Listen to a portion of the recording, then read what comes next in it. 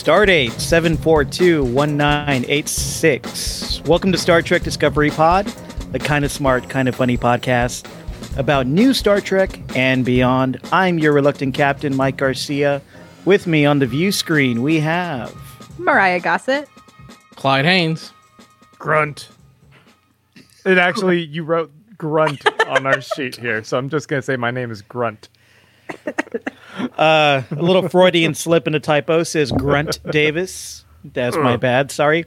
Grant Davis is here with us. Hi, Grant. Howdy. Grunt. This week we are live streaming the pod on YouTube, on Twitch, on Facebook, on Twitter, covering the 5th episode of Star Trek Lower Decks, Cupid's Errant Arrow. Hey, Clyde, we missed you last week, but you're back this week. I'm back. I assume you're still watching and enjoying Lower Decks like the rest of us? I am. What'd you think of last week's, real quick? Real quick, I thought last week's was fun and good as usual. It's definitely the Mariner show. Last week's, I feel like they're finding a groove that I'm really enjoying. And so, yeah, no, I thought last week was great. I'll talk about how I feel about this episode. But I missed talking to you guys about it, but I thought it was a great episode. Sweet.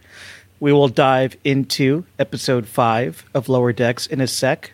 No free ads. But first, Mariah has an important announcement for us. beep, beep, beep, beep, beep. You need that important announcement music for this. Just a reminder that in order to never miss an episode of this podcast, you should subscribe. You can do that on Apple, Spotify, or YouTube. If you need to find us on any of those platforms or any additional platforms, you can check out StarTrekPod.co.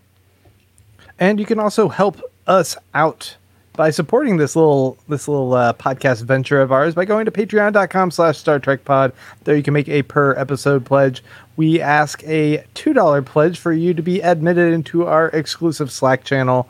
We also try to make some bonus Patreon exclusive episodes just for our supporters, where we'll go in and review the Kelvinverse movies, the original series movies.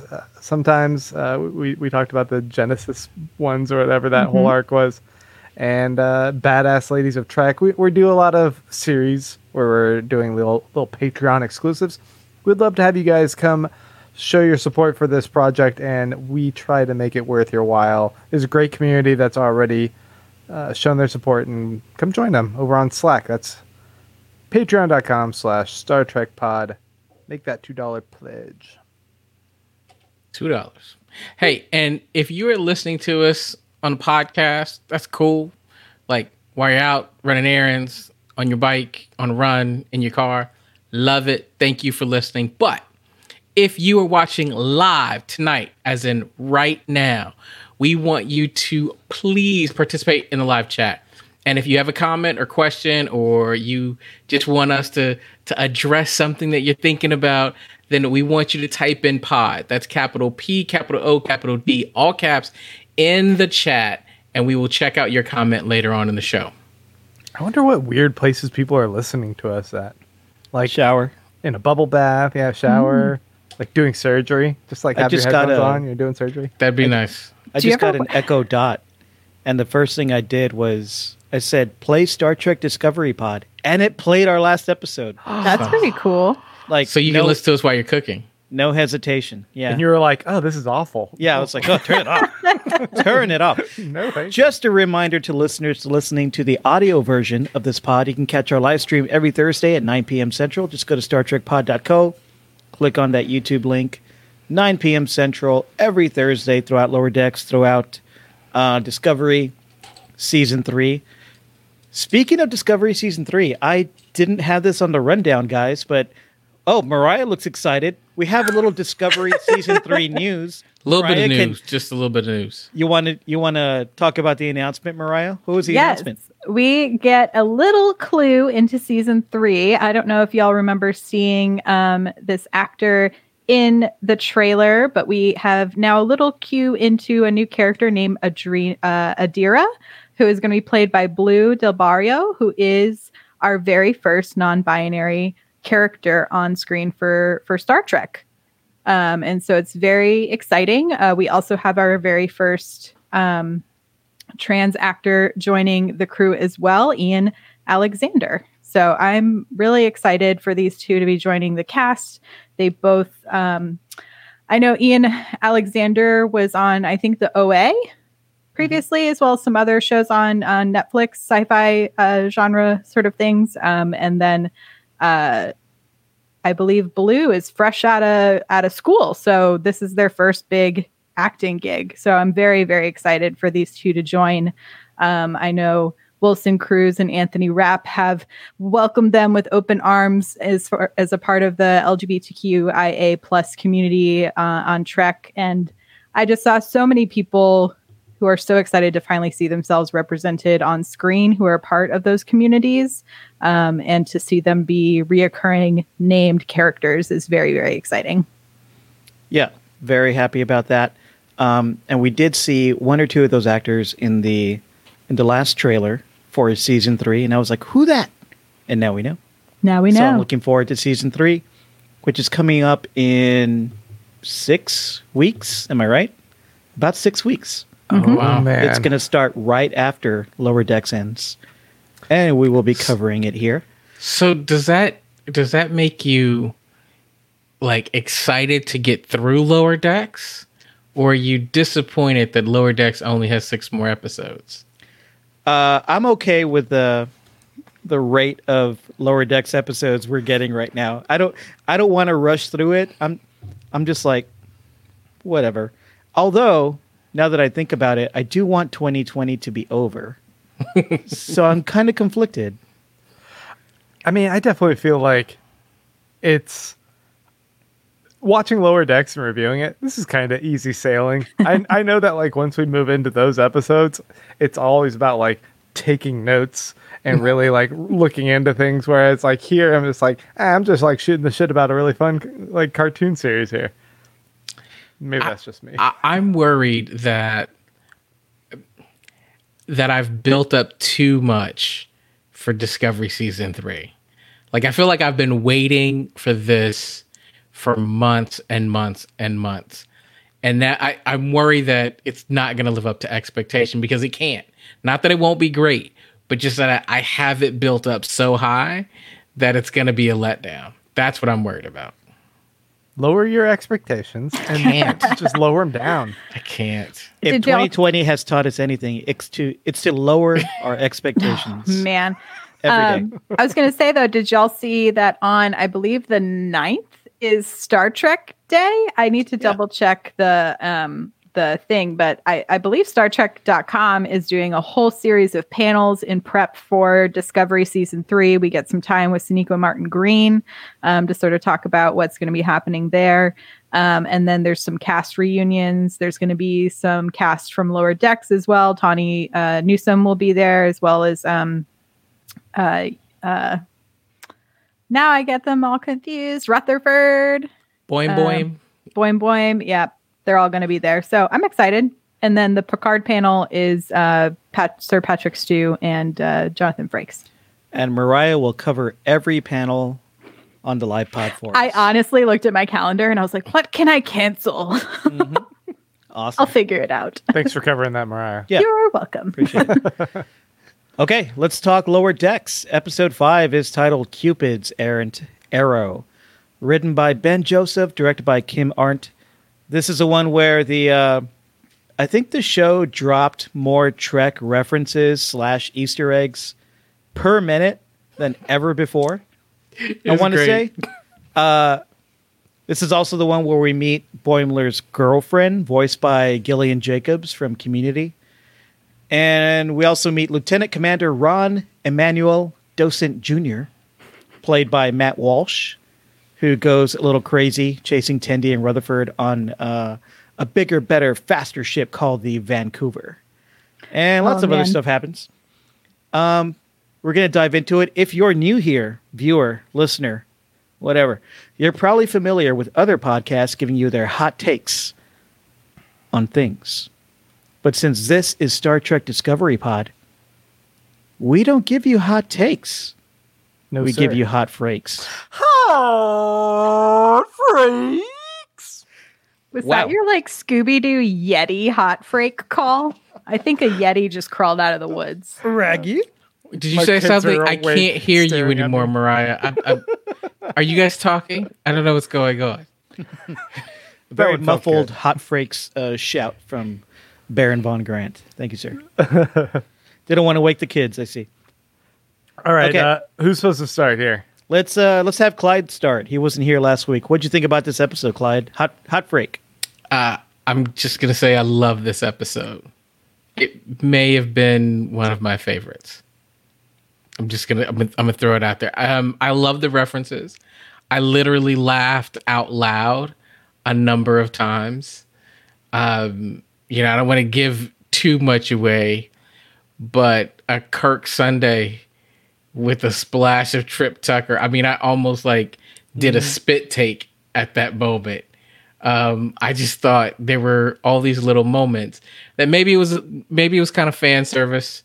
This episode, it was hardcore TNG. I mean, it was really hardcore TNG, but I just thought it was funny. I really enjoyed it. This is one that I think I enjoyed more on the first watch than the second watch, oddly enough. But the second watch, the whole Boimler, Barbara kind of love story was kind of like, oh, I see what was going on here. And it was less enjoyable the second time around. But the first time it didn't bother me. The Rutherford Tendi B plot was hilarious both times. So I enjoyed this episode. All right, Mariah. Yeah, I loved it for multiple reasons. One, I am originally from Vancouver, and I have to tell you, there are crazy amounts of Vancouver references all over the ship. Like the shuttle pods are all named after neighborhoods in Vancouver. And so it's like they go above and beyond with these tiny details that it just blows my mind. So I really enjoyed myself on that. It's like on my second watch, I sat there and thought about, being someone who is from Canada, but has lived in the United States for a majority of my life at this point, but has the option to return to Canada. Them talking about the Cerritos versus the Vancouver, I was like, this is my internal struggle every day. Do I transfer to the Vancouver where everything is a little bit nicer? There's still problems, but it seems so much more obtainable. And, the problems are, more tangibly available to fix versus the Cerritos, which is just actively falling apart on itself every single day. So it hit close to home for me on a personal level, but overall, I really enjoyed the plot line. I think there's a lot of really smart, funny jokes. My favorite being that once on my second watch, I realized when Barb and Boimler first see each other, she takes a deep sniff of him and says, "I'm just so happy to be around you." And I was like, oh, they layer in so much stuff. And so I just think I'm having a great time watching this show, and I really love this episode. Grant Davis. I don't know if this one resonated as much for me as you guys. I liked it well enough. I think the plot with Boimler and Mariner and his girlfriend, it felt very familiar at a certain point where I just kind of was expecting a lot of the beats of Mariner going too far, of Boimler going too far and jeopardizing the quality of his relationship. The twist at the end with Boimler being infected is tragic and funny, and I thought it was a really good payoff, so I appreciated that aspect. But I also, I don't know, I feel like once again with Tendi and Rutherford, it's feeling a little bit one note with that their relationship is kind of still bonded by their obsession with tech, and there's a love and passion and a little bit of competitiveness there. But we've already kind of seen that in other episodes, and so it felt just kind of like a little bit more of a repetition for me. And then the the species that won't do anything to save itself is all too real and depressing. I felt so the jokes they're mining out of that, I'm like, that's how it is. Please stop killing yourself, guys. This is what we're doing here. So I don't know. I think that I liked it. I thought it went at a pretty good clip, and it still feels cozy as a show. It's comfortable for me to watch, but this one didn't have anything in particular that really like shined through and was like, oh, you're going to remember how great this episode was. So it's okay for me. Yeah, I feel you, Grant. I'm kind of in the same boat. I enjoyed it a lot, and I laughed a lot. And as an old school Trek fan, I really enjoyed all the jokes that hinged on references to TNG and DS9. We even got a flashback with Mariner in the First Contact uniform and the later season DS9 uniform, which was fun and exciting for me as a Star Trek nerd. All this stuff was cool. Like you said, the show's feeling really cozy. Like I talked last week that the show already, just 4 or 5 episodes in, already has a point of view, already has an identity. It's not like shuffling around too much trying to find itself. It knows what it's doing. It knows what it's saying. It has its voice pretty well established. And that trend continued here. But one of the downsides of the show feeling cozy is that it's already starting to feel a little repetitive. You guys know I love Mariner. She's like one of my favorite Star Trek characters of all time. She's just so entertaining. And I love the idea of a slacker genius in Starfleet. But her dynamic with Boimler is just starting to get a little too repetitive in terms of like, she doesn't believe in him. He's kind of a sack of shit. And he always gets screwed over and she's always right. It's kind of what we've seen every episode so far.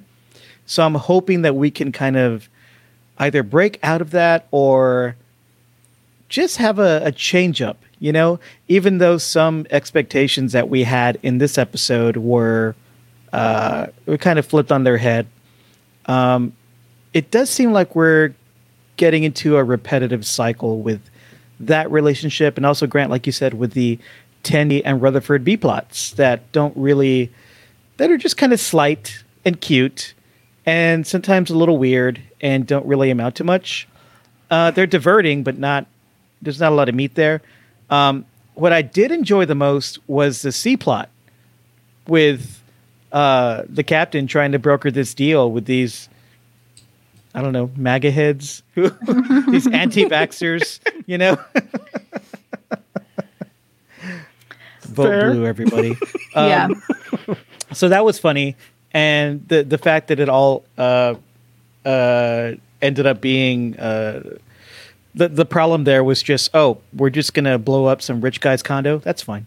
That was great. Mm-hmm. That was a good joke at the end. So I was kind of mixed on this one, but I did laugh out loud. I did have a lot of fun. Maybe I'm just wanting to get out of the rut we've kind of settled in with these character dynamics. And Mike, this is what we were kind of discussing last week, where I was lamenting a little bit the idea of the episodic nature of this show and how I really want them to kind of grab onto a more of a plot heavy arc, because once I have something like that to latch onto, I feel like it'll feed direction for all of these characters. They now suddenly have a little bit more of a goal. They're goal oriented toward whatever that plot is, and not just a rehash of what their character dynamic is. Because at this point, I get it, I feel it, but the world of Trek is too rich and interesting for me to just want to settle on character dynamics inside the ship. And occasionally, like, outside of the ship, but it's still just them and how they're relating. Yeah, I think the thing about this show is it really is done by the team that did Rick and Morty. And so it has that episodic kind of, we're going to root you in the characters, but each episode you're going to see more about the characters, but what's actually happening kind of on the planet is less critical to the overall story, right? It's almost a vehicle, right? I mean, can you even remember the names of the places that Rick and Morty go to? Like it's like random everywhere. Yes. Like there'll be moments and characters that stick out. But I think that overall what we're looking at is they're just plot devices, vehicles for us to get to know a little bit more. And I think, Mike, to your point, maybe you're looking to say, hey, we were moving at a rate where we were learning more about the characters, and now it doesn't feel like we're still uncovering anything new. And I think that's fair. I don't know that I learned anything about our four main characters today other than this is the first time we've seen that Mariner was wrong, right? We also got a kind of I don't know, it felt almost like a revelation for Mariner that she has deeper feelings for Boimler that she was finally willing to kind of open up and admit to Boimler's girlfriend, quote unquote, to be like, I really do care about him, and not in a romantic necessarily way. Maybe they want to go that direction, but it seems they want to kind of reserve that for her relationship with that one dude, Ransom. But it did seem like, a strengthening of a relationship bond for her with Boimler when she's been standoffish the other episodes. And I appreciated that a little bit. Well, so let me ask, was that new information to any of you? Were you surprised that she looked at him as a really good friend? I mean, to me, I think we finally moved past her thinking of him as just being like a dum-dum. Like when she says that, like, I know he's a nerd, but he's my nerd. I think it's her admitting, like, yes, we just rehashed all of these silly, quirky things he's done that because he hasn't had all of these real life experiences. But I think she's trying to, I can almost feel her being like, I want to impart my real life experiences onto him. And in this moment, I can finally see her starting to be like, she's learning something from him in these interactions in some way, shape, or form, even after he hits his head and he really just has a parasite there. But because she's figuring out, it feels like, and we get a little bit more of her backstory here where she does seem to have friends when she's on this other ship, but because she's had to sort of bounce around a lot, I would imagine that she is a little standoffish on making deeper connections with people because she doesn't stick around in the same place for very long, is what I've sort of gathered. And like in that flashback, she looks like it's a cartoon, but it seems to me they're trying to depict her as much younger, so because she's been in Starfleet for so long at this point, or involved or around it because of her parents, she's sort of been jaded by all of this, and Boimler's undying love and like admiration for Starfleet is like the opposite of where she's at now. So I know like this trope of these two being sort of usually our A plot because Tawny Newsome is our star of this show, right? I'm hoping we are going to get more of Rutherford and Tendi in with Mariner in these different plots, that we get to see them more often.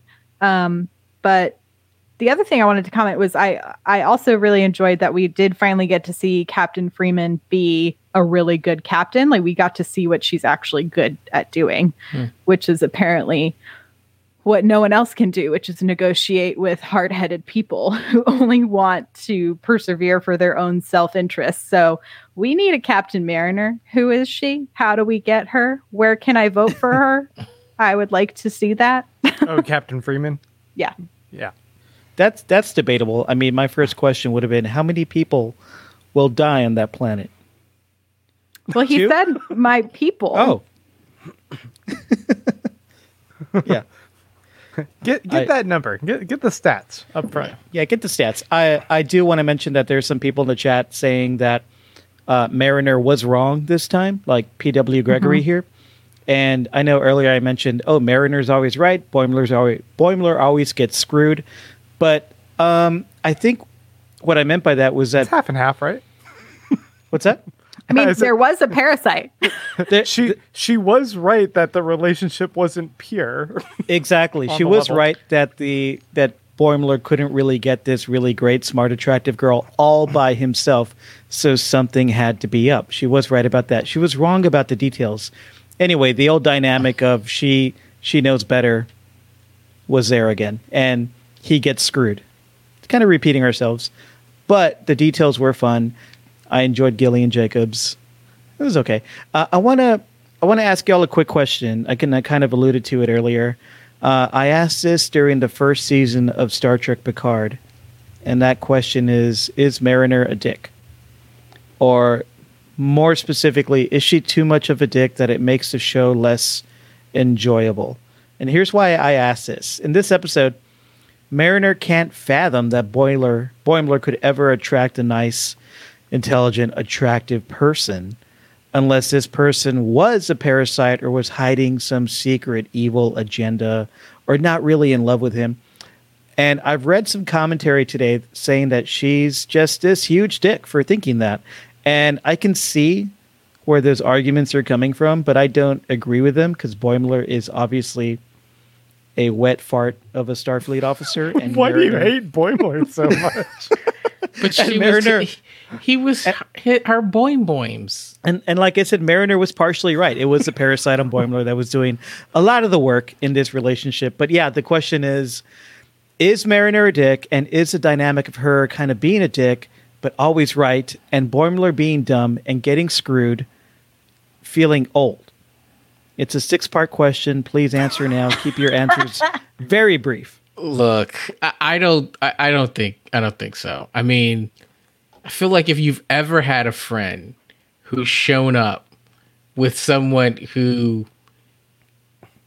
I'm just gonna say it, who seems like way outside their league, if that's ever happened, part of you goes, how? Right?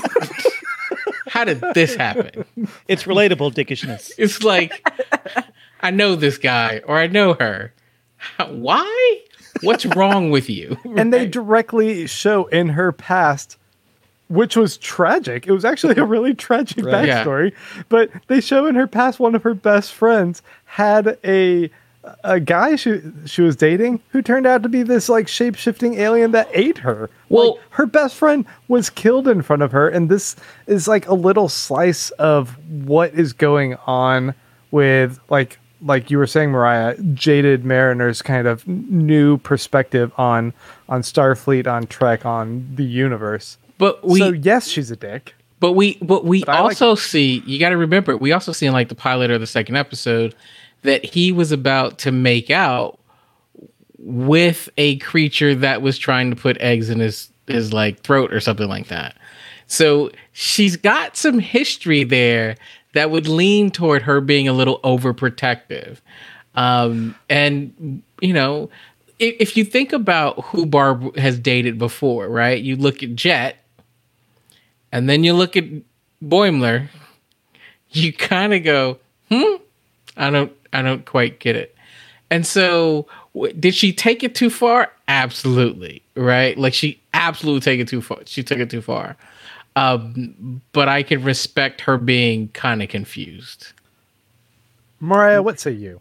Yeah, I mean, I think her history dictates her always being a little suspicious. And I mostly took her suspicion to be from a place of a friend. Like, do you know what I mean? Like, I feel like she's like, who is this girl? Why is she interested in my friend? Not in the way, I mean, it definitely comes off as like he's a dum-dum and she's a hot, smart person. So why?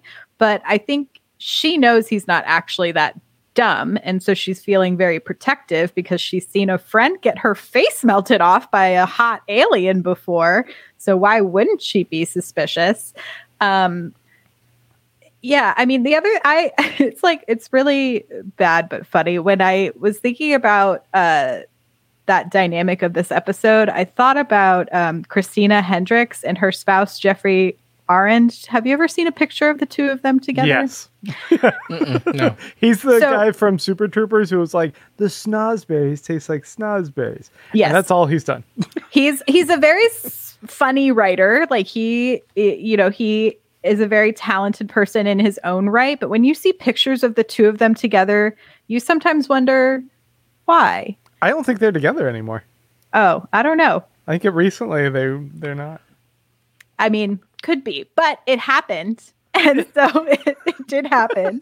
And so in my mind, I was like, I could see why, like, if I was Christina Hendricks's friend and she brought this guy, I'd be like, what is it about this person that you're really into? And not to say that like looks are always the thing. And I think that was something they were, trying to sort of balance. Was I appreciate when they don't just make looks the ultimate punchline, because I think it's lazy.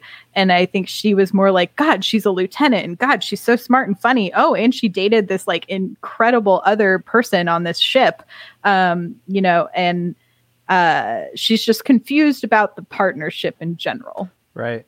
But I did love him replicating all of the coolest clothes in boys size small. I laughed out loud. And wearing them at the same time. I mean, look, I think she took it too far, but I agree with Mariah in the fact that it came from what I think was a healthy friendship place.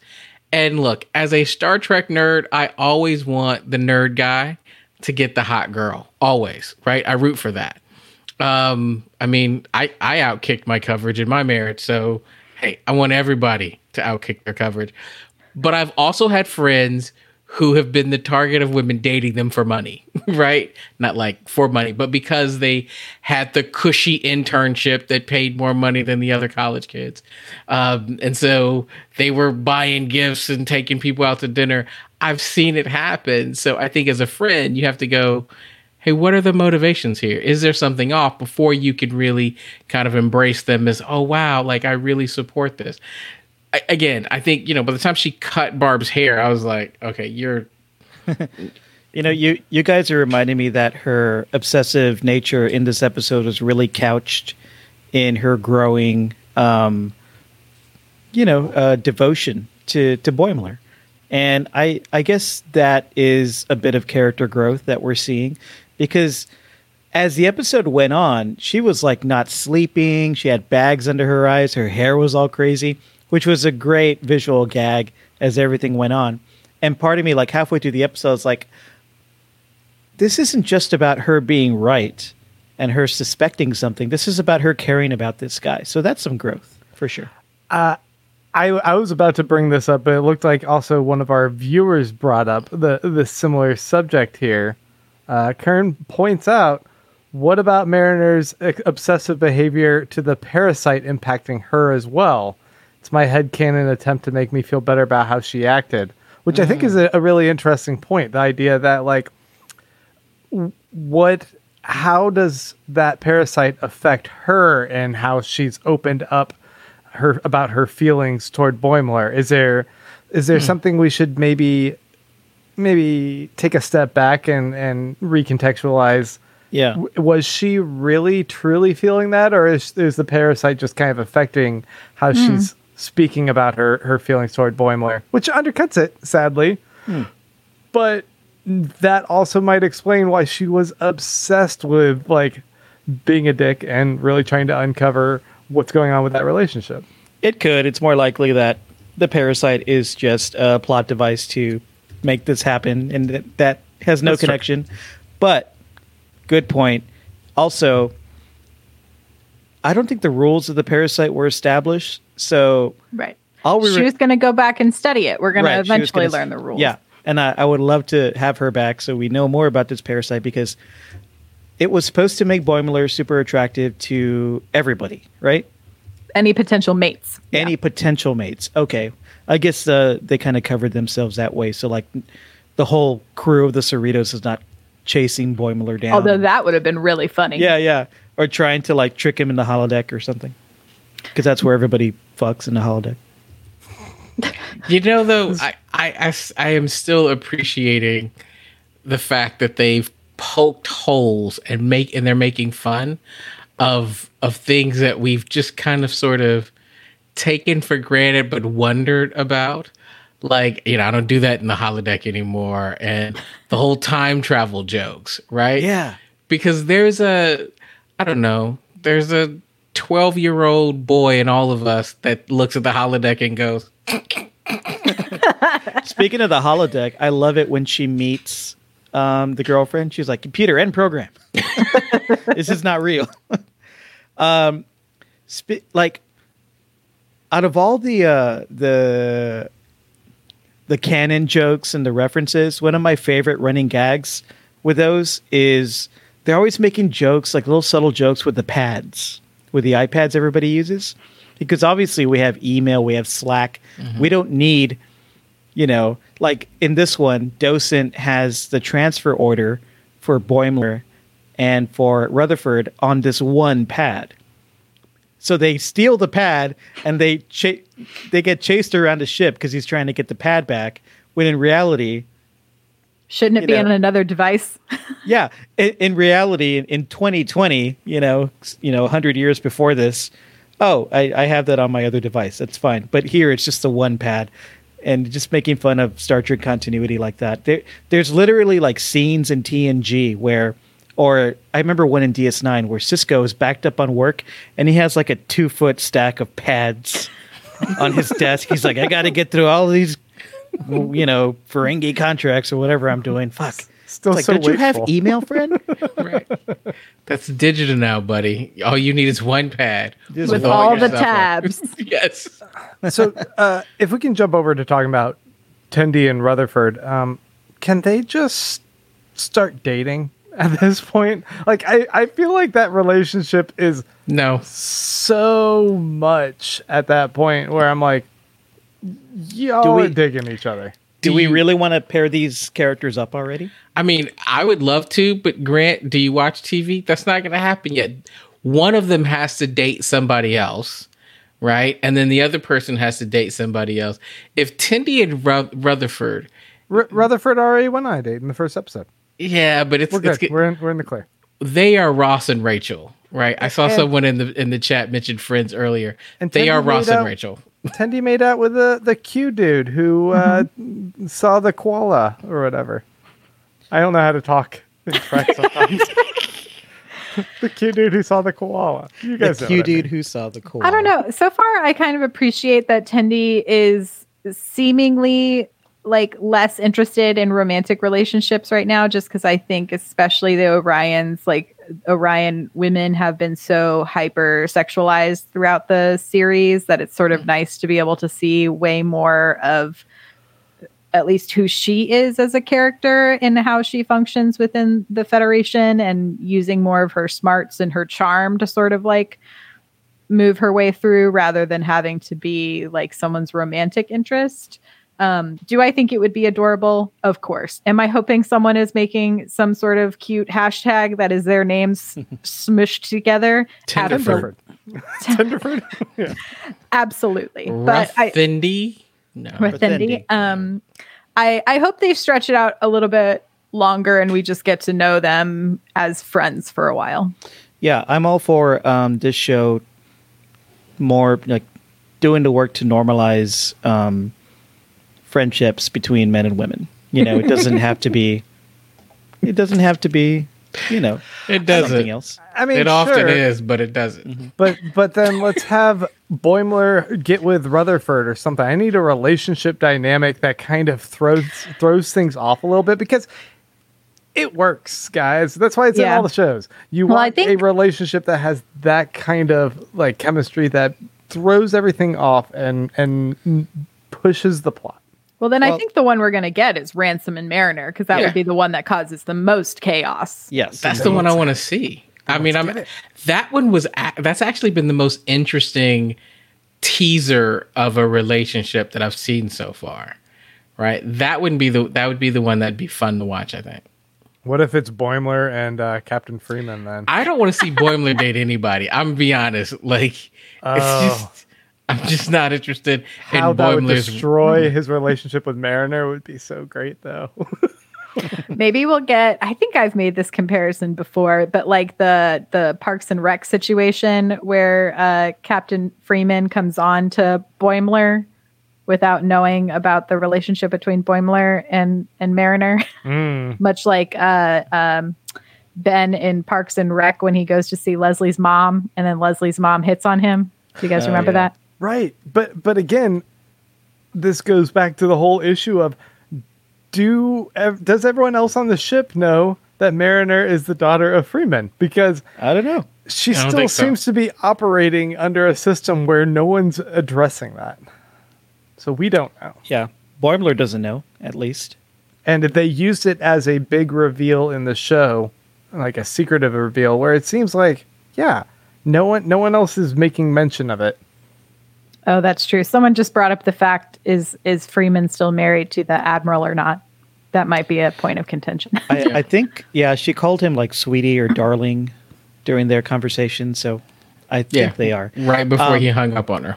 Yeah. If we're talking about B-plot, I thought the one of the best parts of the B-plot was the clammy and unhinged character of Ron Docent. That was really funny. Yes. Oh, man. For me, the best part of the B-plot with Tendi and Rutherford was the reveal that being on a starship like the Vancouver, which seems to deal with all kinds of like crazy, bizarre, high-stakes space adventures like the Enterprise always did, that can kind of screw you up. Especially if you're just like this bald middle manager who just wants to push a button all day. Man. Like this, Exhausting. I love that Matt Walsh voiced that character. Yeah. If anyone else has seen Veep, this felt like the logical jump of that character into Star Trek, and I was like, oh, I love this so much. Well, I Mike, you always refer to this as an office kind of workplace comedy.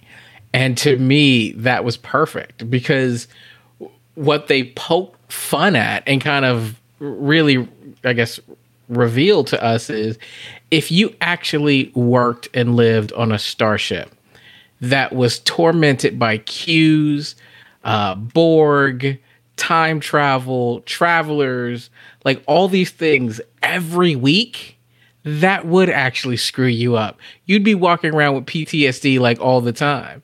But yet what we do is we got 10 seasons of that. Right? So I appreciate they go, that's kind of insane to live that way. I like that the show brought that joke up, but I wish it would have leaned into it more. Like that B plot was mostly just Tendi and Rutherford having this kind of mean-spirited competition that was kind of intermittently funny, but like I liked when he boosted his cyborg tech to like beat her at the scanning race. But as most of the B plots with Tendi and Rutherford are, it was cute but kind of slight. But it was kind of weird how crazy they were acting towards the end. I was almost convinced that they and the Docent guy were possessed or like being influenced by some evil force because they were acting so chaotic. I mean, he phasered Rutherford twice in the turbo lift. So after I realized, nothing is really influenced him to be this way. It's just how it is. Oh yeah, this show is a satire. Go with it. That's, I mean, I don't know. It feels kind of like I don't feel like we're going to get any other big developments with this show if those are kind of the ways they're just going to keep going with these episodes then. Yeah, but Mike, I agree with you. I actually thought the same thing. I was waiting to find out that everybody on the Vancouver had a parasite in them. Or was being affected somehow. Everybody was acting pretty extreme. Yeah. And then you're right. Actually, now that I think about it, at the result of that, the resolution was that no, there was nothing wrong with him except for he was crazy with PTSD because he's been in these week to week kind of confrontations with weird stuff. It paid off pretty well though. Yeah. I did like that Rutherford had the wherewithal to hit that little record button on his eyepiece because he's just like, I need to have this so I can hold it over your head so I can get whatever I want, which I thought was kind of a fun new point to Rutherford that we really hadn't seen was like, yes, he's very smart, but we can also see he can play a little bit outside of the rules in order to get what he wants. which is to be better at his job. So it's like the ethics and morality of Rutherford are very interesting to me. I saw some commentary of like, why do Rutherford and Tendi, why are they so obsessed with getting this T-88? We're in a post scarcity society. Can't they just replicate that? And at the end they steal like 20 of them, which was pretty hilarious. Mm-hmm. My headcanon is that, and I think they even mentioned this on the show, those aren't even out yet. So maybe the tricorders aren't programmed with that design, so you can't, you can't make them. Yeah, I would assume that their replicators are not up to snuff. If everything is like, if they have plasma fires all the time that they have to put out to the point where the ship smells like burnt marshmallows, there's probably not a great way to replicate the 88s. Right. Do y'all get the sense that we're going to get an episode where Rutherford's eyepiece goes on the fritz and suddenly he starts acting in a bizarre way and he's uncontrollable and they just have to everyone else has to band together to stop Rutherford? I think if the show does something like that, it'll be a gag that runs in the background. I don't think it'll be a main plot. I think this show isn't as clever as we had Gillian Jacobs on. It's not as clever as Community, but it's not the Big Bang Theory either. Like, it's not stupid, bro. Burn. So, it'll be it won't do anything that obvious, I think. I'm still holding out for my Tuca and Birdie theory in that we have a lot of fun and are really silly the first half of the season, and then we get a plot line that sort of carries through the back half now that we're more established with these characters. But we'll see. And the preview for next week didn't really give us anything either, which gives me some hope, because typically if the preview doesn't tell you anything, it's because whatever is the main plot line is important. So I gotta say that I kind of think that the trailers are amazing. Like, every time I see the trailer for next week, I laugh and go, oh man, that's gonna be great. Yeah, the warp core drone, which I think you can, there's white noise machines, you can have warp core as an option. Mm-hmm.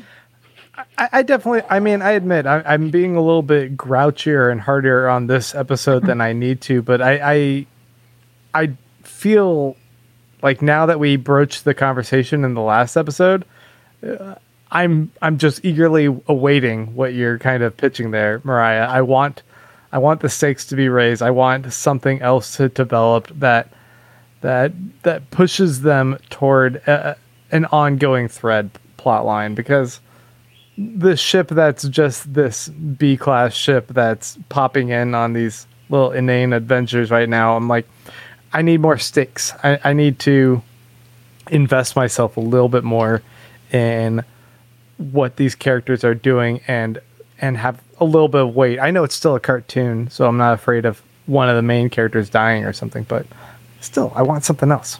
Well, yeah, I guess I can sympathize with that a little bit, but being the old Star Trek head that I am, I did really enjoy all the references. Mariah, Clyde, you guys are the old Star Trek heads too. Okay, tell me what was one of your favorite, which was the best reference or gag? Riker being Docent's password to his pad. The fact that Boimler insists that the girlfriend is, quote, as real as a hot up Q on Captain Picard Day. Boimler bringing her the teddy bear that looks like Geordi for some reason. Boimler referring to Brinson as good looking, or referring to what was her ex's name? It was voiced by, I looked this up. It was voiced by Marcus Henderson, who Jet. Mm-hmm. Yeah, calling Jet as good looking as a Kirk Sunday with Trip Tucker sprinkles. Enterprise reference for you there, or the reference to the Toga people who kill you for walking on the grass, just like TNG. I mean, I love so many of them. I think the line that was the best is the Kirk Sunday with the Trip Tucker sprinkles. Yeah, I love that line. But kind of on the Slack channel, James Worm said, He's got no interest in a sundae, but maybe a 7-layer dip of 9 with some carrot chips. Whoa. Oh boy. Thought that That's a was deep oddly one. specific. Yes, a deep cut. Deep cut. I like No, it. I love that. I really did love that line. That's probably one of the best lines of the series so far. Let's before we jump into some listener comments and questions a little more. 2 things. No cold open this week. Right. Why? Yeah. I was like, did they run out of time and cut it? But this is streaming, so no.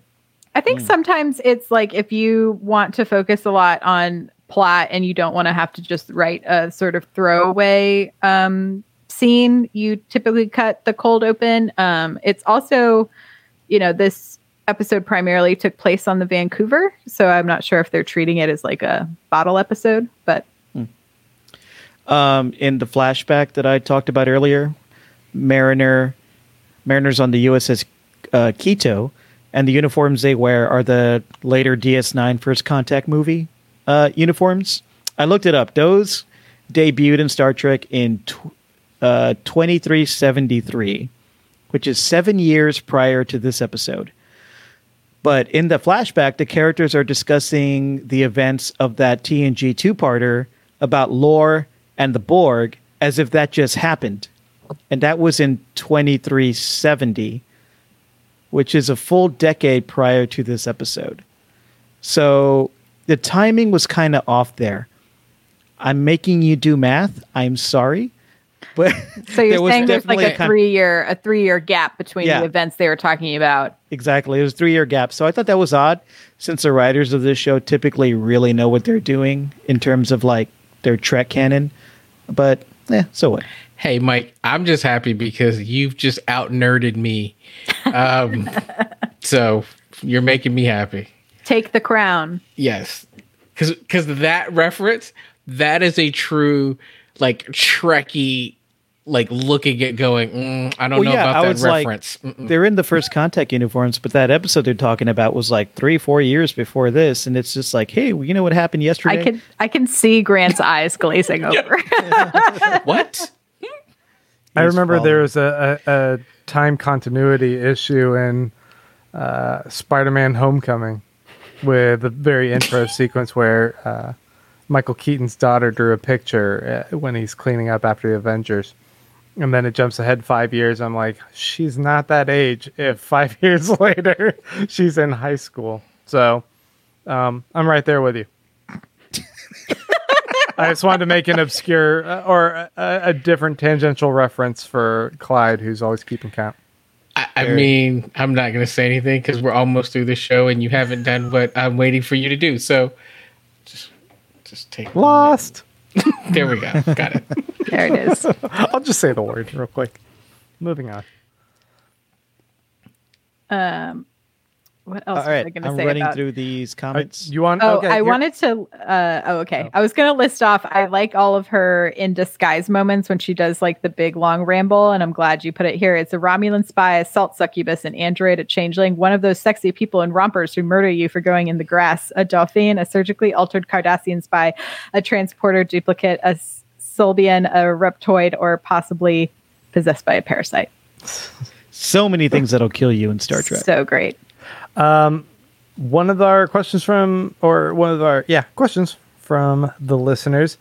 Chupi says, we weren't off ship in this episode. Did that perhaps hamper the episode for you? I think we didn't go off ship much didn't go at last- all last week. And that was probably my favorite episode so far. So no. Although I do like exploring strange new worlds. Well, Yeah, we got we new still got- people. Yeah, I was like, we still got, a new alien species we got to get introduced to. We got to see them, working on a planet, but not, on the planet. And they blew up a moon. How cool was that? That never happened on TNG. Marg says, so is this series more like Friends? It's kind of like a hangout show. It's like a hangout sitcom. Yeah. The one where Boimler gets a parasite. Yeah, exactly. People are saying in the comments, like Marge here says, she agrees with Kara, who commented earlier, who mentioned that Mariner and Barb actually had romantic chemistry. What do you think? I think so too. They I had, thought so. yeah, they. Had They a lot more chemistry. wrestled. They bonded. They're gonna go play this game with each other in a month. Maybe this is the romantic relationship we're gonna get. Mariner had a lot more chemistry with Barb than Boing Barb Boing with did. Boing. I'll say that. Yeah. Grant is leaving us. Grant is leaving us. Bye, Grant. Bye Grant bye. Davis has left the building, y'all. Yeah, I mean, it would be fun. I'd also like Jillian Jacobs to come back. I really enjoy her as a guest spot. So we'll see if anything else comes from that character. Yeah, that would be For great. The guest sure. spots on this are great. I read somewhere that like there have been 3 or 4 guest spots from people on this show who were in Veep. So we're just now counting the days till Julia Louis-Dreyfus shows up on this show. Don't even. That would be a dream. Yeah, and Marcus Henderson, who plays the boyfriend, is he played what's his name? Walter in Get Out. If you remember that. Oh yeah, The running guy. right on. So Yeah. Okay, very exciting. so I guess if we're ranking the episodes, is this one more at the top for you guys? We've gotten 5 episodes so far, right in the middle of the season. Is the show getting better? Is it flatlining? Is it getting worse? How are you feeling? I feel like I'm enjoying the pace of these episodes more. It's less like the plot isn't having to move so quickly in order for us to continue to enjoy it, which I am liking. I also have just enjoyed learning more about these characters, but as I was saying earlier, I'm still definitely holding out for some larger plot point that's going to carry us through to the back half of the season. But I thought the pilot was still so good. And so I think the pilot still holds like a pretty high spot for me at this point. Yeah, I think it's plateauing just a bit, but not in a bad way. I think it's just kind of holding steady. It's I was talking to someone recently, and there's so much TV out today. I'm trying to judge what are the things that mark a great show, and it's things like the show comes out on Thursday and it's Tuesday and I can't wait. Or I'm annoyed that there's not another episode for me to watch because I have to know what happens next. I'm tired the next day at work because I stayed up late watching it. Stuff like that. And I'm not quite there with any of those things for this show. It was like, oh, it's Thursday and we're potting tonight. Yeah, I'll have to make sure that I watch the episode. But if we weren't podcasting tonight, say we were podcasting on Saturday, it still might be Saturday before I watch the show. Like I'm looking forward to watching it, but it's not a wake up in the morning and it's the first thing I do. So our listeners are chiming in on this question. Home Chicky says, I think the show is continuing to grow and getting funnier. JC says it's consistently solid and good. I feel the same way. It's just consistently decent. It's not like you, Clyde. It's not dragging me to the TV every week, to watch it. But I am really enjoying it. I think it's consistent. I think it's pretty good. And Carolyn K says this one was really solid, and that is probably maybe the best thing you could say about this show. It's just consistent and solid so far. It knows what it is, and it's doing its thing pretty well. It's reliable, but it's not compelling and captivating yet. Word. On that note, thanks for spending an hour talking about a show that's not compelling or captivating with us. I don't agree with any of you, but that's fine. I watch this the first thing I wake up. I make my coffee. I watch this show. I watch it again an hour before we pod. Hey, I have a good time with it, man. Yeah, just like P.W. Gregory says, I keep laughing, I keep watching. I laughed a lot during this episode, and I need laughs in 2020. So thank you, Lower Decks. CBS, you can cut my check Thank you. Don't even joke about that, man. The trolls will come for us. I know. Yeah. I know. I wish. If you want to look at my taxes, you can be very clear. I do not get money from CBS. Oh, that'd be nice. Hey, CBS, if you're listening, I will Right? take a check. Right? If you Cut want to the write check, me a CBS. check, come on. Cut the take check, Viacom. Okay, thank you so much for joining us on the pod this week. Remember, you can find us live on YouTube every Thursday talking Trek. And of course, we will be covering Lower Decks every single week. Come back next Thursday, 9 p.m. Central. The pod drops a little later for the audio listeners. Go to StarTrekPod.co to subscribe. Patreon.com/Star Trek Pod is where you can also go to help support this little podcast project of ours. We appreciate all the support you guys have given us thus far. And if you go there, you can make that $2 an episode pledge. You can get our whole entire back catalog of episodes of exclusive stuff that we posted just for our patrons. You'll have access to that.